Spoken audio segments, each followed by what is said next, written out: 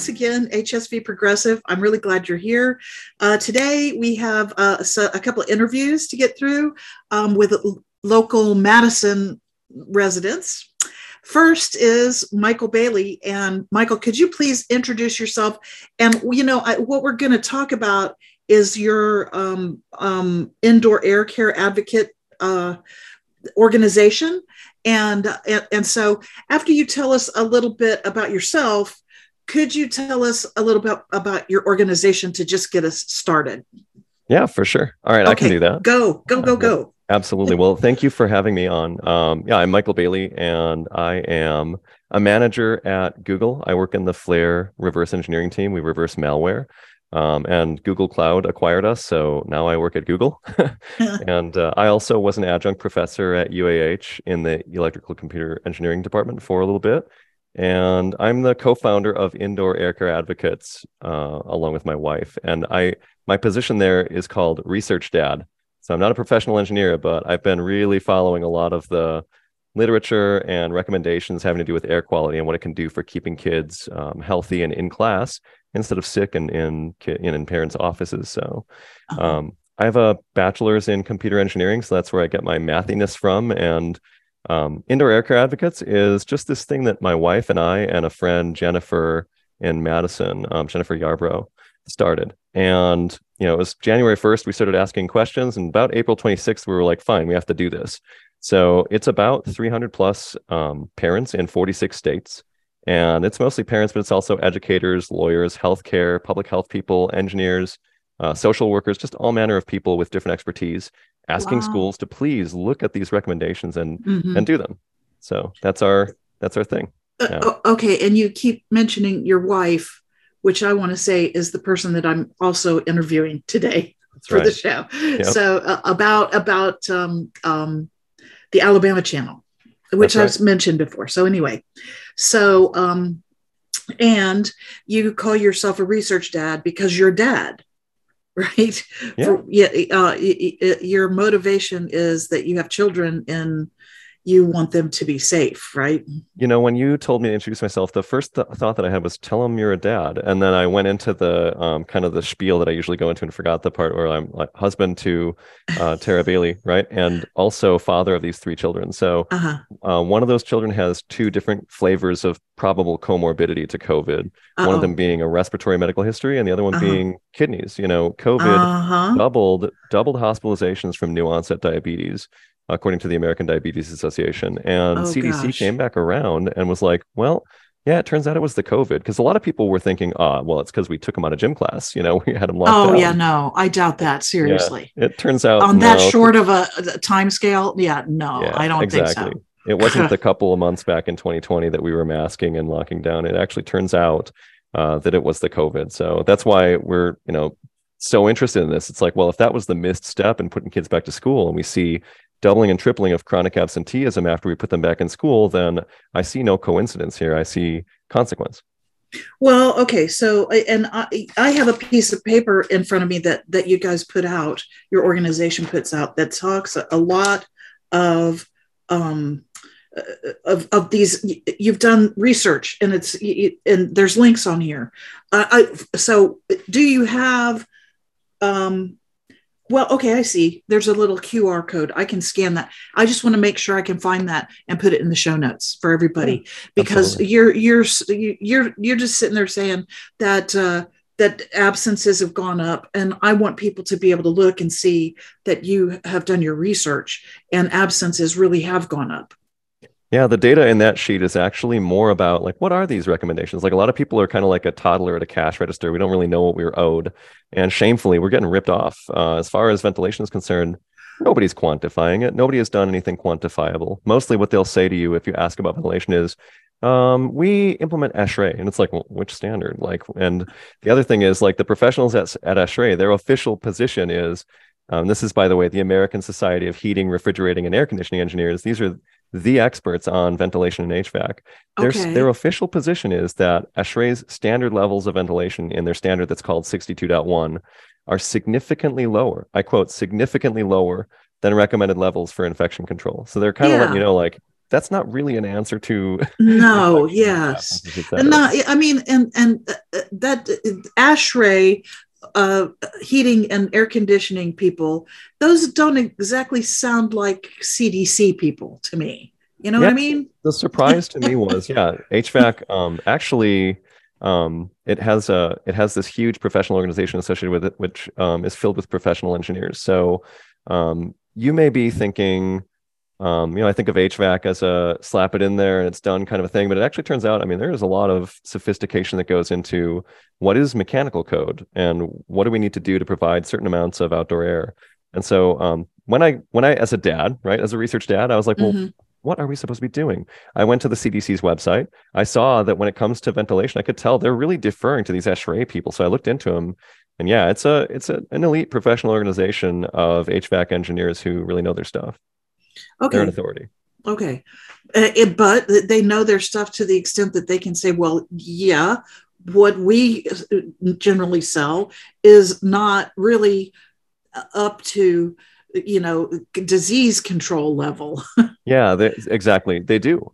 So it's their position document on infectious aerosols, and you can look it up Okay. on their website. And Okay. their official position is, this is significantly lower than what's recommended. Now Mm-hmm. they don't have a specific recommendation, but the chair of their epidemic task force has personally recommended the same thing Uh-huh. as the Lancet COVID-19 Commission and the same Uh-huh. thing as the ideal recommendation from the T.H. Chan School of Public Health, which is actually at the very bottom of the span of recommendations from the American Council of Government Industrial Hygienists and the American Industrial Hygiene Association. So it's like basically a lot of these elite organizations, in terms of like they know their stuff and they understand engineering controls and what they can and can't do, are saying between 6 to 12 air changes is what we should be getting. And the message may vary. In the case of Bill Banfleth, the former president of ASHRAE and the Mm-hmm. chair of that task force, he says you should get 6 confirmed and enhance if feasible. What he's saying is, yeah, the Delta strain really turned out to be more transmissible. So if we really do want to keep kids in schools, we really ought to target 6 air changes per hour. Well, and above and beyond COVID, I mean, uh, any of these transmissible, wouldn't it just be better to like help with flus and colds and asthma and Yeah, yeah, everything? Wouldn't it? exactly. The You infectious know, problem of the day, like when he was talking about this, was the Delta variant. But you'll notice, like the thing that kept kids out of school this fall was RSV and flu, the hardest hitting yeah. and earliest Mm-hmm. that we'd ever seen in 10 Mm-hmm. years. So yeah, it doesn't matter what's airborne. If you've got portable HEPA filters or if you're bringing in outdoor air, it all tastes like chicken to the engineering controls. They're just like, eat it up, it's gone. Well, this is what, when you start talking about this to me, when I was in school, like grade school and stuff, we had windows in our classrooms. And as soon as the weather permitted, the windows would be open because we didn't have central air and stuff like that. Right. I do remember that. I think maybe when I was in about fourth grade, we moved to a brand new school that was huge and enclosed, and we had no windows at all in our big bay that was broken into cubicles and stuff like that. So that's sort of the but then from there in Florida, I moved to North Dakota, where it was a little old schoolhouse again with windows. Obviously in the wintertime, the windows were not open up there, but I'm just like, everything that we build now is like hermetically sealed. It drives I me crazy. I hear a lot that when I was younger, windows were open. I have an aunt who's significantly your senior, and she lived through tuberculosis, and Uh-huh. she said the same thing. We used to keep windows open. Now, nowadays we have security threats and other reasons. Yes. Isn't that a sad commentary Yeah, that's come to that? it pretty much is awful. But there's just so many reasons. Another reason is we do have HVACs, and so now they're resistant to opening the windows because they're Uh-huh. using the HVAC for temperature control. So Yep. there are also just logistical reasons why It turns out that HVAC people at your school might not be like, yeah, let's open all these windows. Oh, yeah, no, I know they're not going to do that. I'm just telling you. This is what every building that gets built, not just schools, they're all, the windows don't open. And I'm a person who opens the windows in my house all the time. It just seems like a weird way to live with windows that don't open. But we've got problems with air pollution. So maybe it's better not to, because we have a lot of we're up and coming in the air pollution and soot and that kind of stuff in this state concerns. So there's another reason that you probably want to get a lot of good filtration. Yeah, it turns out I used to think HEPA filters were kind of like some new agey thing. Like I had no idea that air purifiers were anything other than fluff. And then pandemic comes along, and as a research dad, I'm reading and I'm seeing lots of these studies fly by, like studies that say that in Frankfurt, Germany, the Hume Foundation found, I'm sorry, I'm mixing and matching here. In Frankfurt, Germany, Goethe University found that getting 6 air changes per hour, which again is at the bottom of this span of recommendations that we've talked about, can reduce the infection risk actually reduce the exposure by 80%. So that's significant. Yeah, in that classroom they had 4 HEPA filters. So a lot of people think you maybe stick one in and done, But it turns out to get 6 air changes per hour requires more CFM. It's about as many CFM as you have square feet. So if you have a 500 square foot room, you need 500 CFM. And so if you have a floor model that's got like 150 CFM, you'll need about 4 of them to get your in-room air cleaning up to 6 air changes per hour. There are models that have higher CFM and still be quiet enough for a classroom, but that's an example. Shh. People walk in when you're recording, they don't know. Anyway. It's true. Anyway, so how are there people in schools now doing a good job anywhere in this country? Yeah, actually, wow, it's taken us a long time to find them. And wow, they're very few and far between, but I want to name 2 schools that I know of that are doing the right things, or that are advertising that they're doing the right things, and I hope to get a CO2 monitor in there to verify it. In Huntsville City Schools, I know that we have an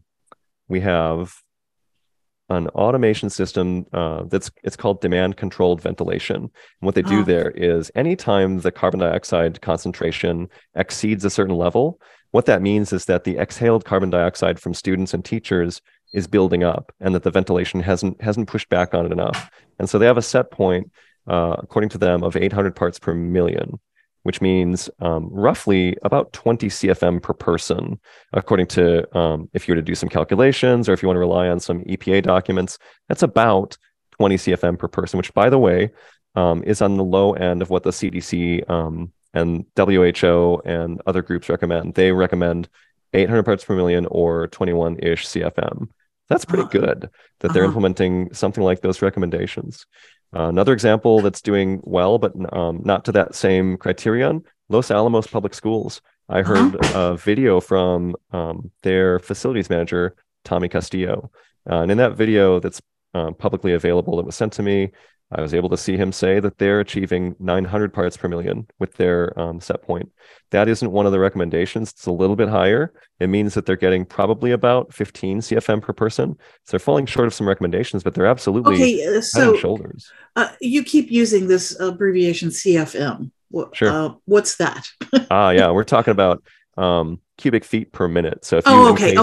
I thought maybe it sounded like a cubic volume measurement, but I just wanted to make sure. Okay, thanks. It's airflow. So I use it to put this into context, because people are like, parts per million of CO2, what the heck is that? And it's just like, it's almost inconceivable how that might indicate air quality. But the deal is, when we breathe out, 5% of what we breathe out is CO2, and the harder we work, the more it comes out. If we're sitting shuffling papers and doing class, it comes out at a low enough rate that you could counter the buildup of CO2 and maintain a reasonable level of CO2 by giving about 20 CFM per person. There are better recommendations, like the Lancet says you should give 30 CFM per person. The CO2 measurement that you'd get if you were able to do that would be about 650 parts per million.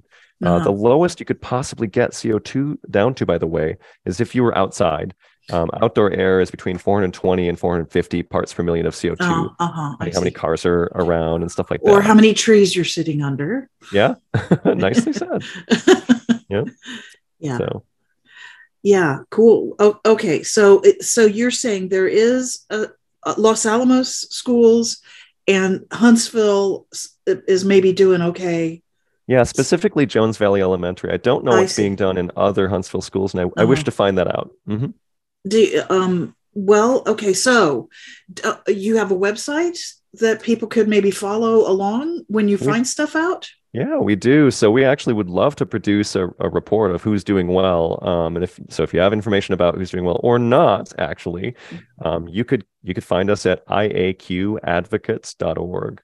And that IAQ is, it sounds like if we are indoor air care advocates. That doesn't seem like it would be an abbreviated IAQ. Just so I can tip you off here, IAQ stands for indoor air quality.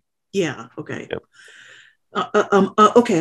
I'll try to make sure that I put all of that. Yeah, I'll put all of that in the show notes so people can find links and maybe follow you or even contact you with information if they have any.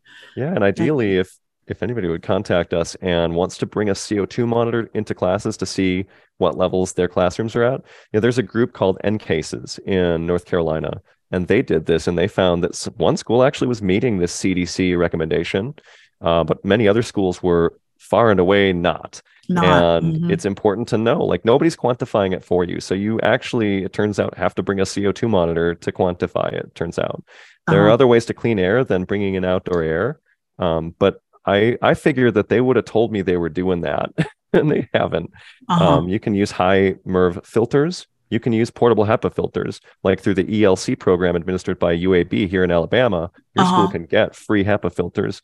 Can they get enough for a whole school with 6 air changes per hour? No, but they could improve the quality. They could at least make it a stab at it, or a start, and then find other sources to add on, or all that kind of good stuff. Yeah. So if parents want to get in touch with us, that'd be the way, iaqadvocates.org.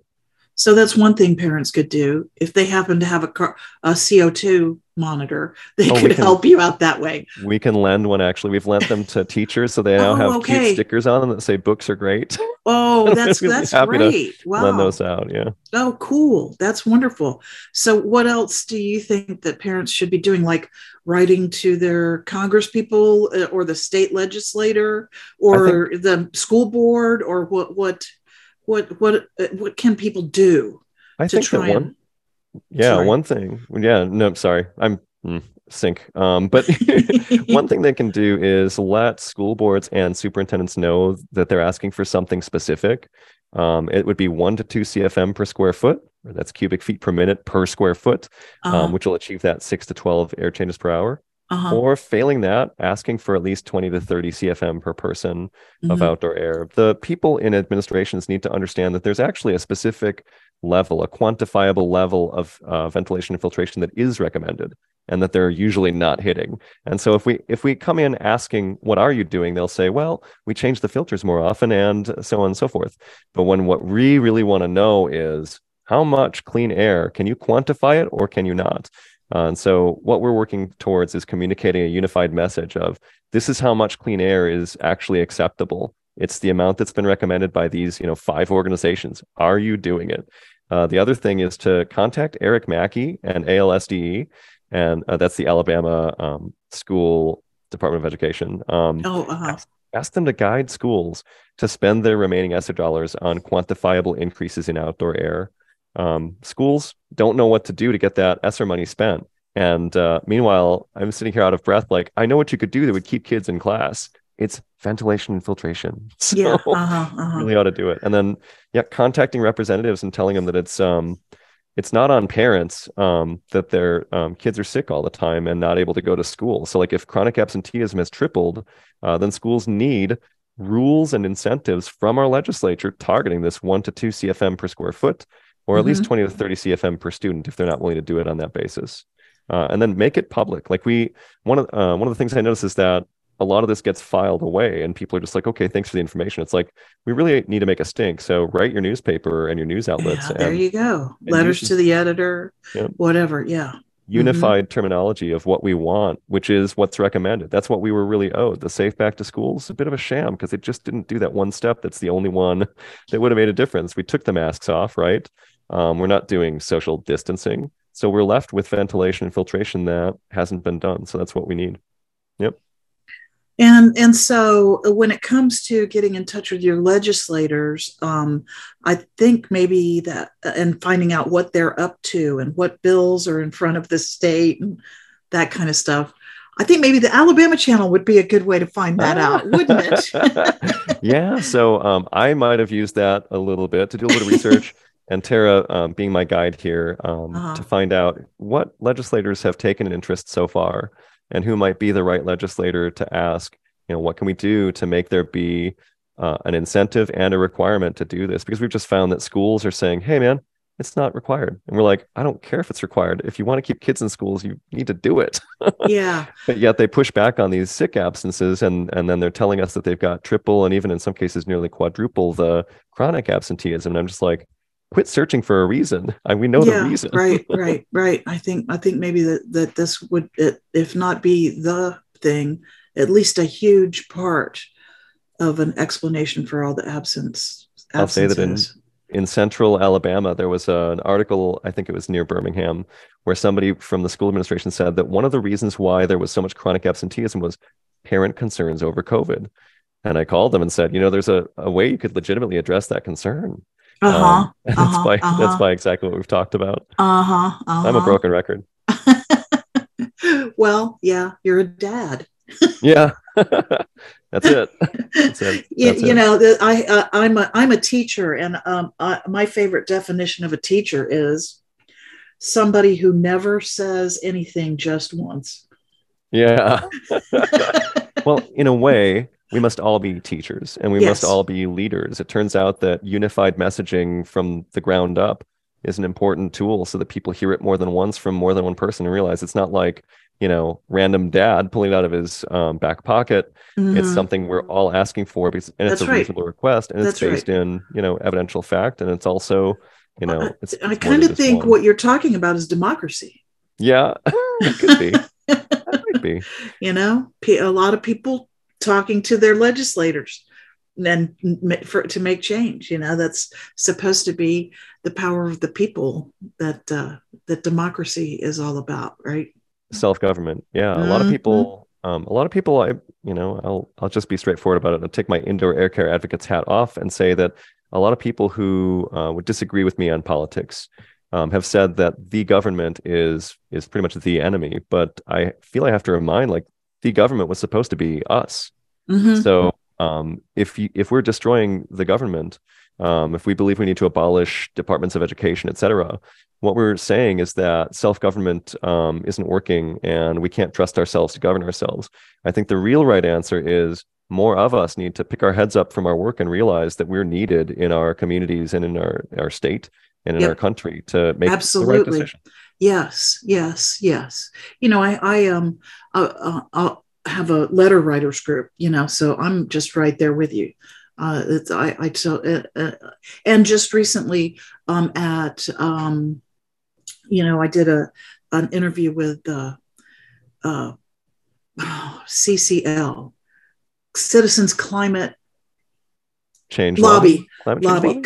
Citizens Climate Lobby. There you go. And I went to that training that they did last weekend, and they actually gave me some material that reinforced that writing a physical letter really does, get people's attention. They had a nice ranked, what was got your legislature's most attention. I can't remember exactly where it fell. Making a phone call, writing a letter, sending an email, and then sending one of those mass produced emails that you could just click and it goes and everybody's email looks the same.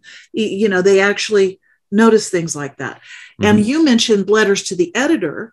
And I think I will take this opportunity to say that if you write a letter to the editor, you should name your legislator or whoever's attention it is you're trying to get, because it turns out that these people all have staffers who are looking for places where these people's names get mentioned. So that's a way to get attention too, you know. Wow. Okay. Good to know. Yes, right. Tell everybody, you know. Yeah, I'm telling everybody right now. Yeah. I'm literally doing it right now. I'm writing a note. Good. Be sure you mention names so that those people wind up seeing it, because there are people doing internet searches and all that kind of stuff looking for names that are mentioned. Yeah. Okay. Yeah. Well, I think maybe, I don't know. Do you have any last words? I mean, I'm with you. I'm not in the classroom anymore, but clearly, you know, I'm like, I grew up with the windows open. I totally think that we need more good air. Yeah, it's healthy air. Yeah. And we need to, you know, I'm an environmentalist, so overall, we need to be taking care of our air.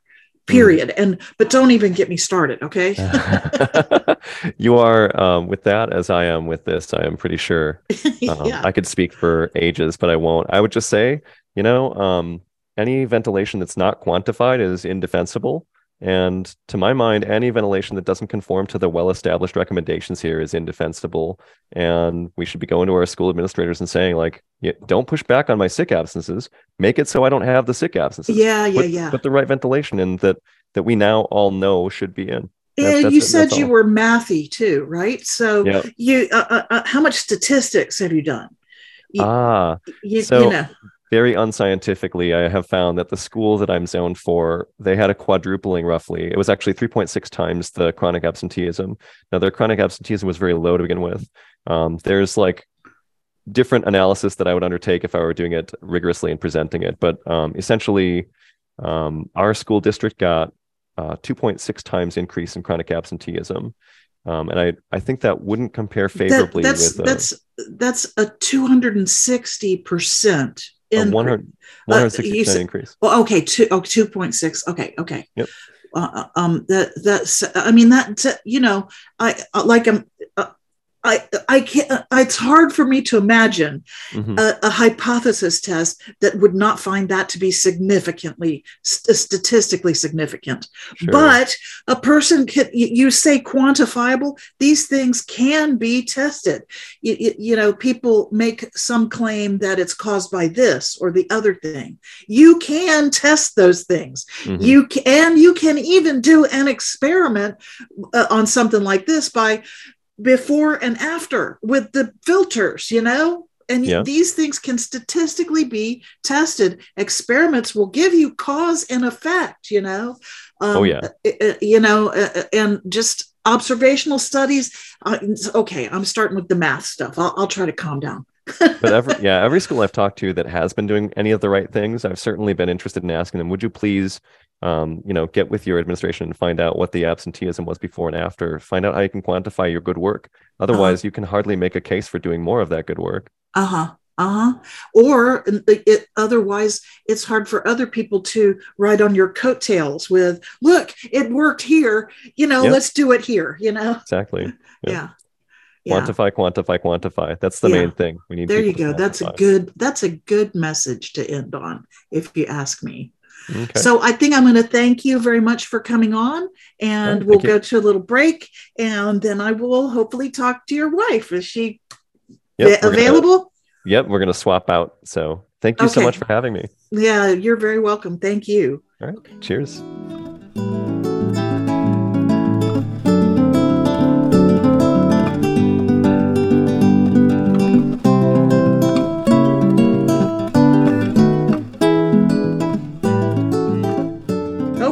We're back.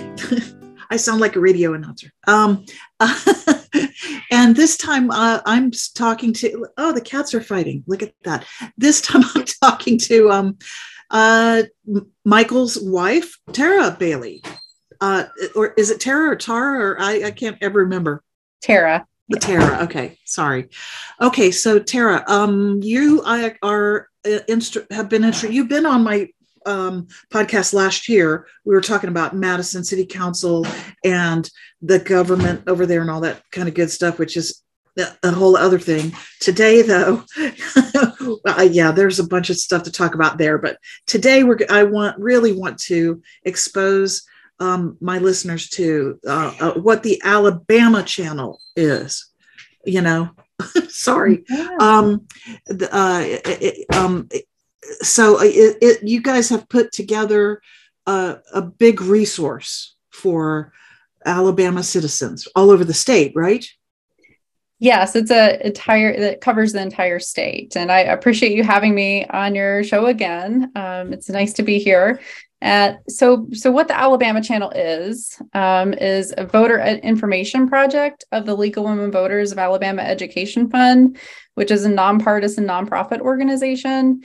And so we re-live stream and record all of Alabama's legislative meetings, including Senate and floor proceedings, in addition to committee meetings that are currently live streamed through Alabama's legislative website, Allison.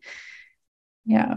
But you guys are saving them, or does Allison save them, or so we're re-live streaming and recording and archiving all of the footage that is happening currently. And the reason why we're doing that is that Alabama doesn't currently keep an archive of any of their meetings. So you can't go back if you missed it, if you were busy that day, if you couldn't sit through 7 hours of the Senate to see that one moment you were after. Mm-hmm. We are providing this resource to all of Alabama and anybody that's interested in Alabama government to see what happens with legislation and what the legislators are discussing. Well, it seems like also that might be a good tool for journalists. Have you heard from journalists using it? We have. We are reaching out actively to as many people as we can to let them know this tool now exists. Journalists, can't be everywhere all at once. Yeah. And so especially local journalists who maybe live in northern Alabama, who can't drive all the way down to Montgomery or just don't have the time to watch the live stream as it happens. Mm-hmm. This gives them that opportunity to go back and watch a committee meeting, find out what happened with a bill, and then report on it that evening. Mm-hmm. So it's definitely a time saver. In addition to that, whenever bills or whenever the meetings are live streamed, you can go in and actually share footage of the legislature. So if you, for instance, we're wanting to share what happened in a committee meeting because a bill that you're really interested in was discussed, mm-hmm. you can actually go on our tool and see that meeting and then hit the share button. And that allows you to share directly to Facebook, Twitter. You can embed it into your own website if you have a mm-hmm. blog. Mm-hmm. You can just copy the hyperlink and share it. So that really helps, especially reporters, if they want to add an element of video to the reporting, which I think can be pretty powerful. Yeah. Yeah. That's kind of what I was thinking. So the other thing then also is you've got all of this archive of recordings that people, maybe if they're looking for information on a particular bill, what is happening with this bill? Don't you guys also have all the information about what bills are up and who's sponsoring them and when they're that kind of stuff, or links to where you find that out? What do you have? Please. Yeah. So mostly the bill language and all of that, you're going to find that out on Allison. We're trying to do some social media posts just to draw attention to what's going on and the bills that are being pre-filed right now. But if you go to allison.legislature.state.al.us, that's Allison's web address, and you click on bills, you can actually see bills in the current session, because we're now entering into the current session away from the special session. And so the regular session is actually beginning this Tuesday, March 21st. And then there'll be like a spring break from March 28th to April 4th. And then they go back into session April 4th through the 20th. So we started recording this footage in 2022. So last year, last Mhm. legislative session. So we have Mhm. about 70 hours of footage Mhm. just from 2022's legislative session. So what you can do, and it's a little different on a podcast. Usually I'm doing a demo where everybody can see my screen. We Yeah. can go through that whole process. But if you go to watch meetings on the alabamachannel.org, you can search by topic. Say you're interested in education or whatever it is. You can Mhm. actually search, because what our tool does is transcribes every video you've ever Oh, recorded. So whatever has been said in the legislature in any of our meetings, you can actually find the moment where that is talked about. that's fabulous. Yeah, it's really exciting. It's really the coolest part of our tool, I think, is the ability to find these moments, because you just don't have the time. Even if it's archived and live streaming and all of that, that's wonderful, but you still don't have the time to sit through 8 hours of footage to see if your bill was discussed. So you might type in HB or SB in the number, or you might type in House bill, Senate bill in the number. It's all dependent on what was spoken, like what was said in the meeting. So think of it that way when you're doing the search. Make sure you just type in, Yeah, right. one word or whatever. Yes, They think about what word somebody would have said that would have make it. Yeah. Mm-hmm. Yeah. Obvious. Yeah. So for instance, CRT is something. There was a divisive concepts bill back in 2022, and it passed the House and it almost passed the Senate, but it ran out of time. And so this year that bill is back as HB 7. Uh-huh. And so we have actually gone and done the work for everyone, created a new blog. And our first blog post is about divisive concepts. So we went back into our archive, found all those key moments where there were public hearings on the bill, very moving testimony from a lot of citizens who came and spoke out against divisive concepts is included in that footage. And so you can go there to our blog, and you can get to it right on our homepage. It says new blog, and click on that. And if you're interested in seeing what happened last year, you can watch those meetings and then be prepared for this year. Seems like that's a great research tool for somebody to go back and find something. Like even if you're in school and you want to do a report about what is the legislature doing, or something like that, so how do you guys decide what to do a blog post on? Really, that just came up as I knew the bill was coming up again. And so it was a really nice packaged way to say, okay, here was the bill in 2022. I have a lot of footage from that. And now we're going to show this is going to happen in 2023 and HB 7.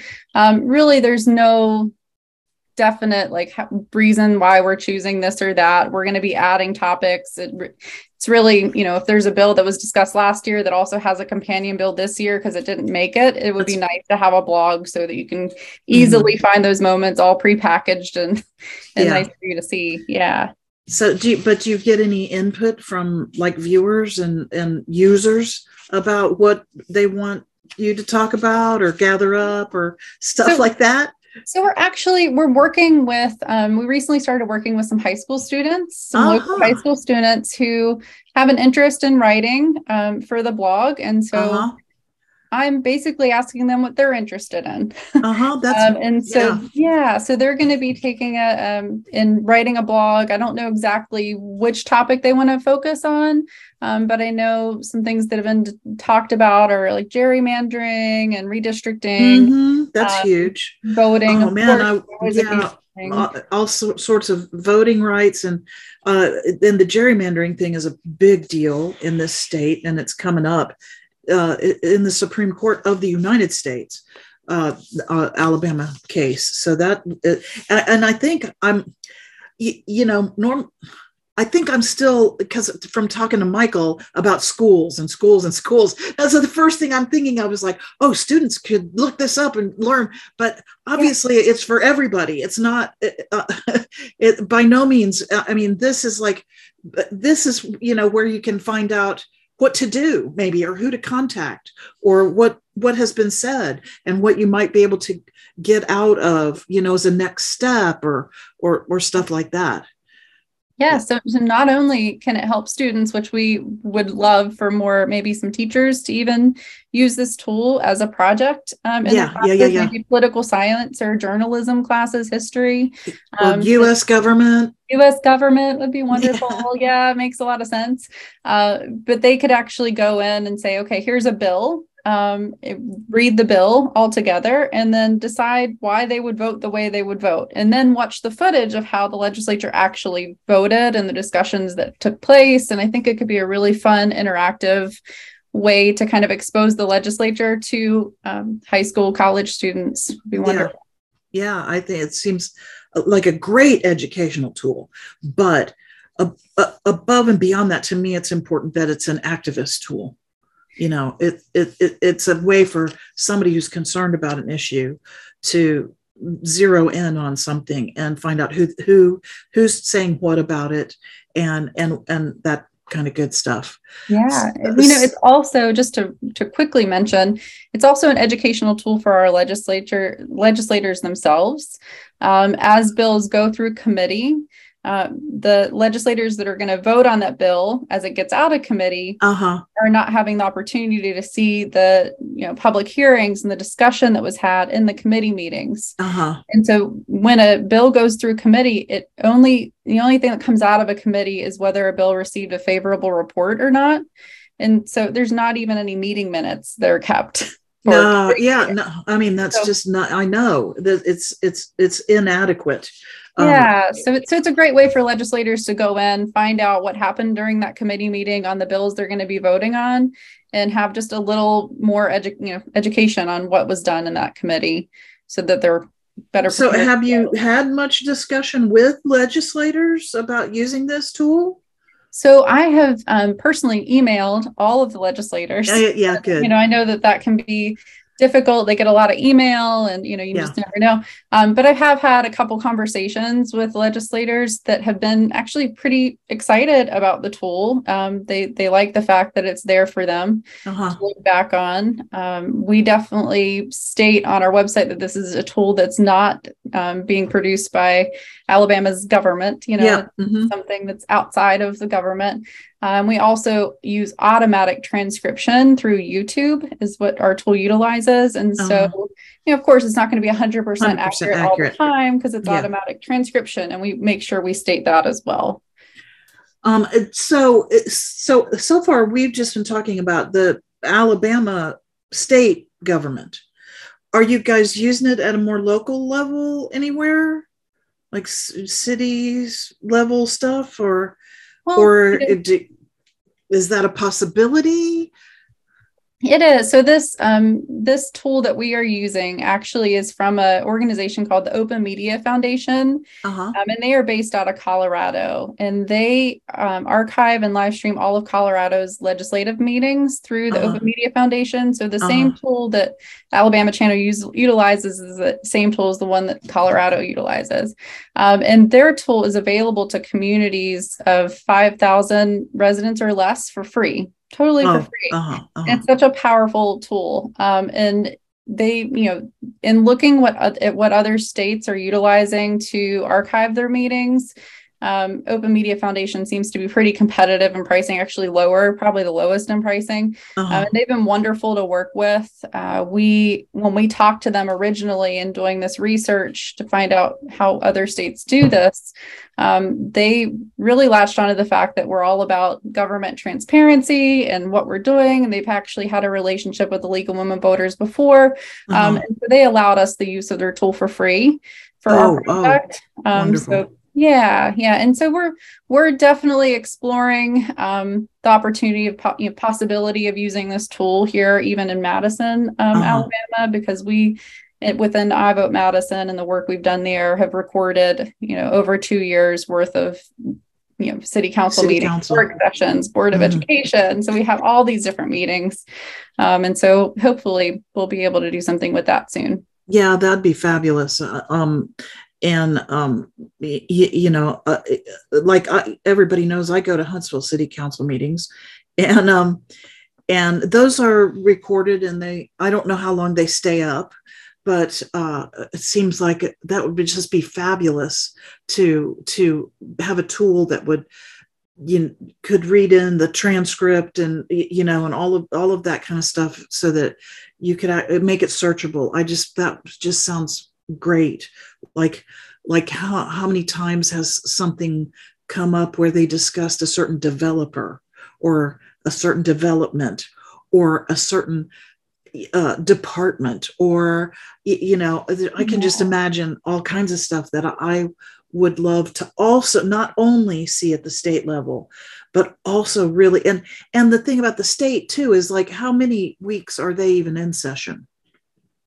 Oh, goodness. I just rattled off the dates that they're in session. So that was the regular session. It starts March 21st and they go to spring break the 28th through the 4th, and they're back April 4th through June 20th. So yeah.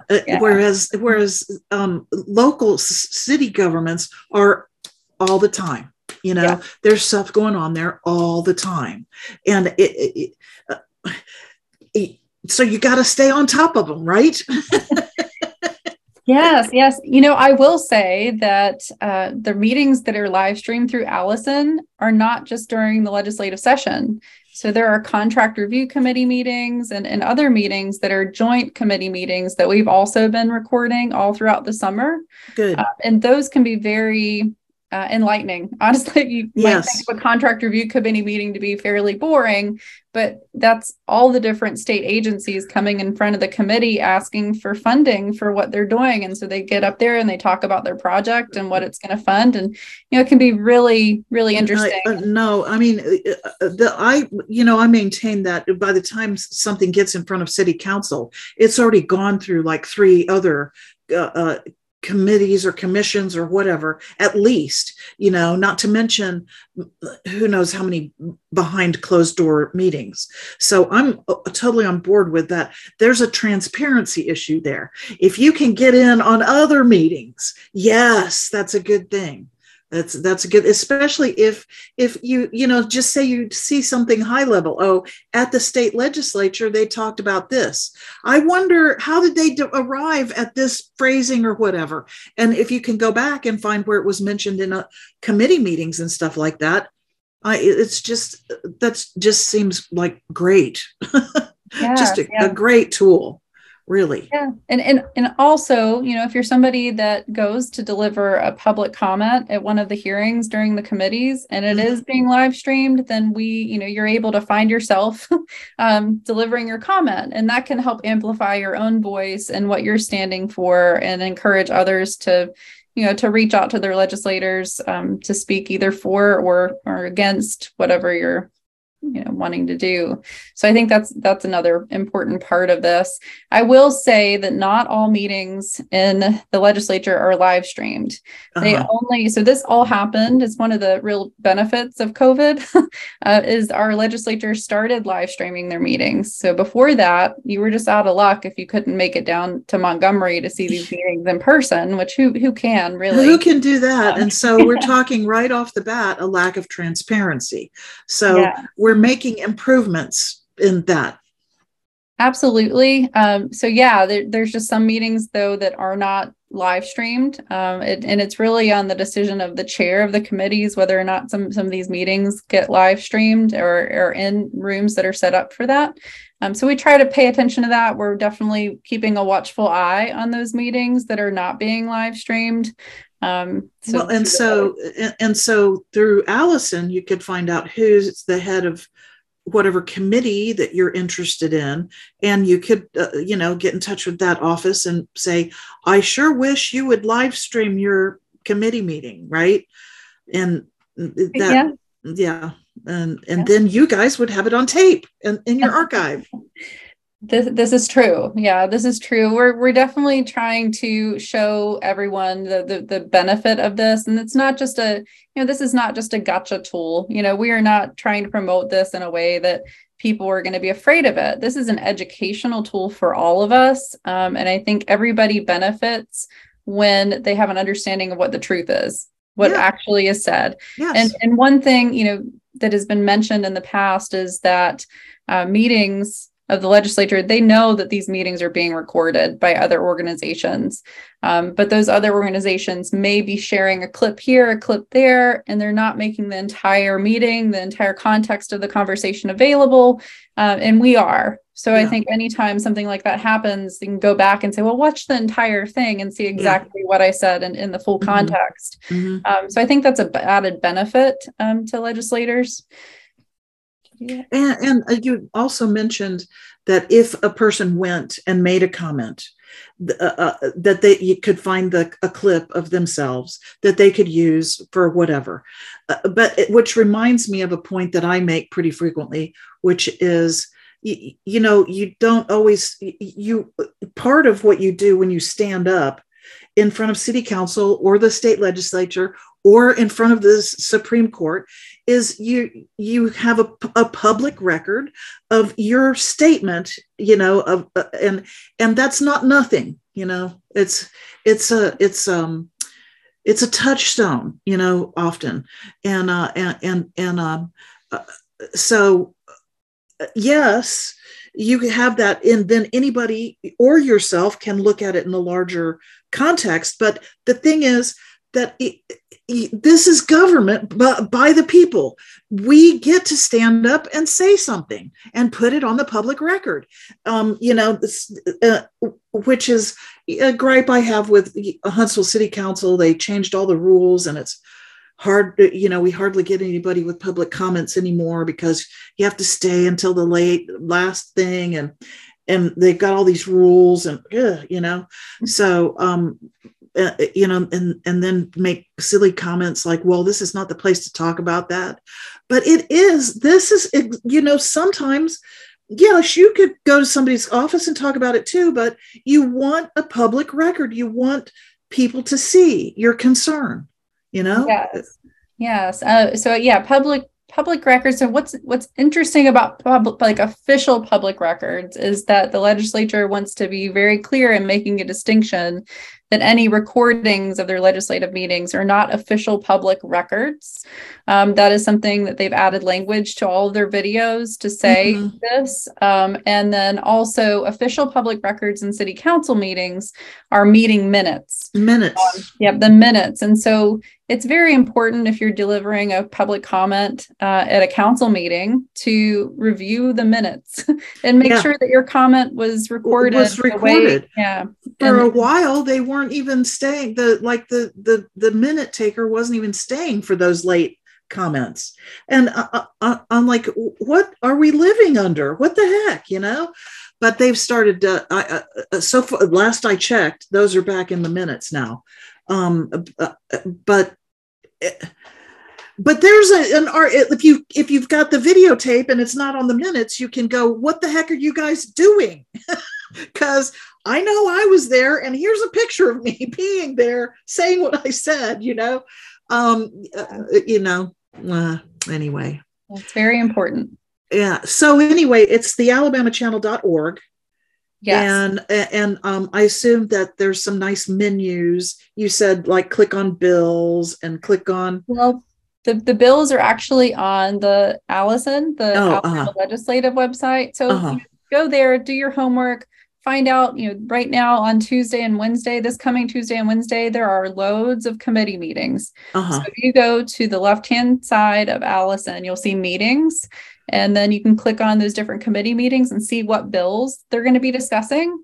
So when you know that, then you can go over to the Alabama channel and you can watch those meetings live. We live stream meetings not only to our website, but we also do that to Facebook, Twitter, and YouTube, kind of all at the same time. So if you happen to be on Facebook and see the Alabama channel is now live, just click on it and, like our page, click on it. Watch a meeting, and if you've never watched one of these meetings before, you'll just learn a lot in watching a meeting. Even if there's not a bill in there that you're really into, you'll learn a whole lot. And if you find a bill that you're really into and that it's going to be on a certain committee, it's assigned to a certain committee, you can at least go and watch those committee meetings prior to your bill being on that committee or being discussed in that committee, and learn a lot just from doing that. So go on there, search, use that search tool under watch meetings, and you'll be able to find just all kinds of stuff. I mean, even to the point you can type in happy birthday using our search tool and pull up about 6 or 7 different renditions of happy birthday sung by the legislature. So I'm just saying, if you wanted to wish somebody a happy birthday, that might be a fun way to do it. So you're also involved with I Vote Madison, right? Yeah. So I'm the president of I Vote Madison. We're the local nonprofit here in Madison, encouraging increased civic participation, and government transparency, and voter turnout. We actually have a special election coming up on May 9th. So about whether or not Madison will switch to a city manager form of government. So that's been a pretty interesting conversation. A lot of people are pretty fired up about it, which is kind of wonderful to see so much civic participation happening right now, whether you're for or against it. So what's that website? So ivotemadison.com. You can go there, and we actually have a page that covers a lot of what the city has said about the governance transition. We have a lot of information out there. We actually hosted a citizen debate early on in this process, and we plan to host another one, hopefully sometime during the last couple of weeks of April. We're going to be hosting a redistricting conversation, because if Madison does vote, residents do vote to switch to a city manager form of government, we will go from 7 districts to 6 districts. And so we want to have everybody understand how that redistricting process works, what it looks like to draw lines in a map. And so we're really excited about that. So we're going to have that citizens debate, the redistricting meeting, and just trying to encourage people to talk about this topic and learn as much as they can before they cast their vote. Yeah. I think it's a really important issue coming, this one. So I hope you get a lot of educational information out there. Yeah, that's huge, kind of huge. I'm probably gonna be back in touch with you to hear more about that. I would love to talk some more about what's going on in Madison. Absolutely. We're here. Yeah, good. Well, I think, is there any last words you want to put out there? I always like to say that no matter what it is you care about, you should know what your legislators are saying about it. And the Alabama Channel allows you to do that. So please use it. Please use it to share those moments with your friends and family, because that's the only way we're going to get the word out, to the point where everyday citizens are using this tool to inform others. Please go and like it, share it, all the above. Yeah, but I'm constantly talking about the important thing to me about this podcast is if it causes people to have conversations. And if you go to the Alabama Channel and you find something that you need to have a conversation with your friends about or whatever, I think it's a fabulous Yes. And if you have any organizations, if anybody out there is listening, have any organizations that would like to have a demo of the Alabama Channel, maybe a Zoom demo, please feel free to reach out to me, and you can reach out to me through the website, and I will get that, and we can set up a demo. We've given at least like 30 or more demos to different organizations all across the state, and happy to add more to that number. That's fabulous. That sounds really wonderful. Thank you so much for the work that you and Michael do. I'm humbled. I really appreciate it. And I will be back in touch for sure. Awesome. Thank you for bringing attention to it, and for all you do to bring attention to so many issues that are so important to everybody. Mostly I do it for my own sanity, but doggone it, if somebody has a conversation about this stuff, I'm happy. Good. Yes. The audience is growing slowly, so we're good. We're out there. Awesome. Wonderful. Thank you so much. And you guys have a wonderful weekend, and I'll talk to you soon. Thank you. You too. Bye. Bye.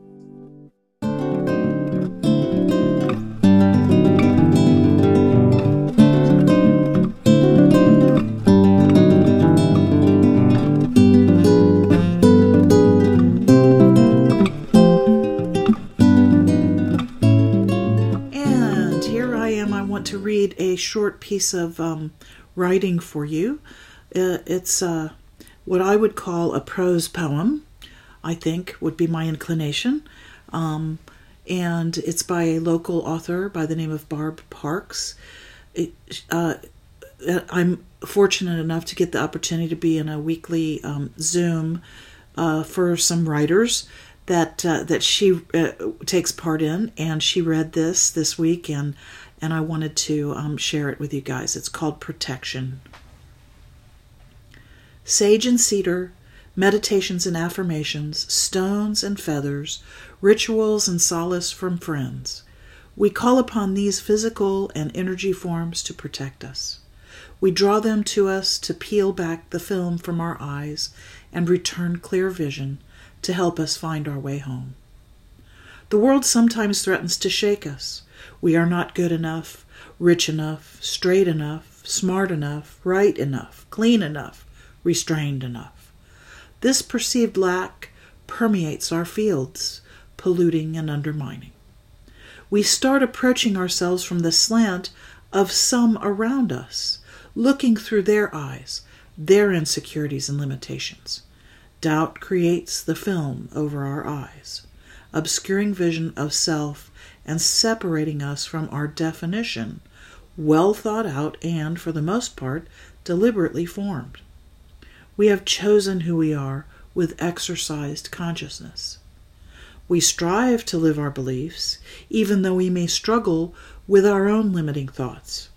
If we are different from others because of our choices, that doesn't make us wrong.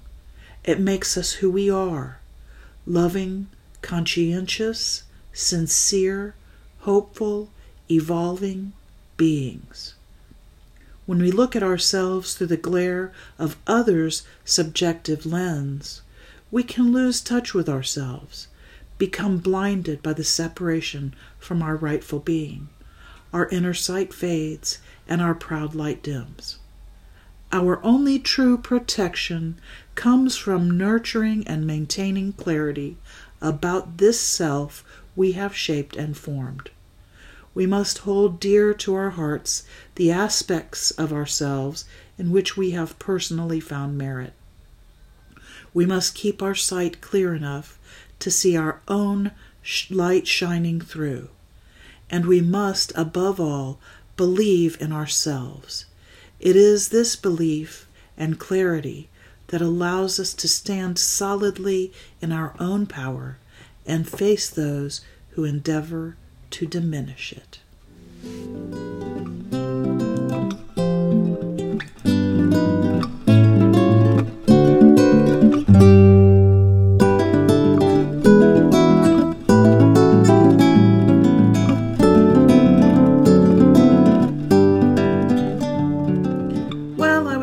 Take this moment to say thank you very much for listening, and please tell your friends about HSV Progressive, and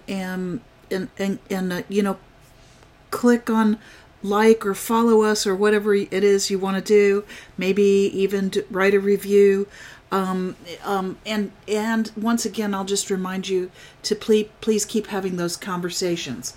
On top of that, I also want to let you know that we are on in the mornings on Unclaimed Mysteries Radio, which you can find on Live 365.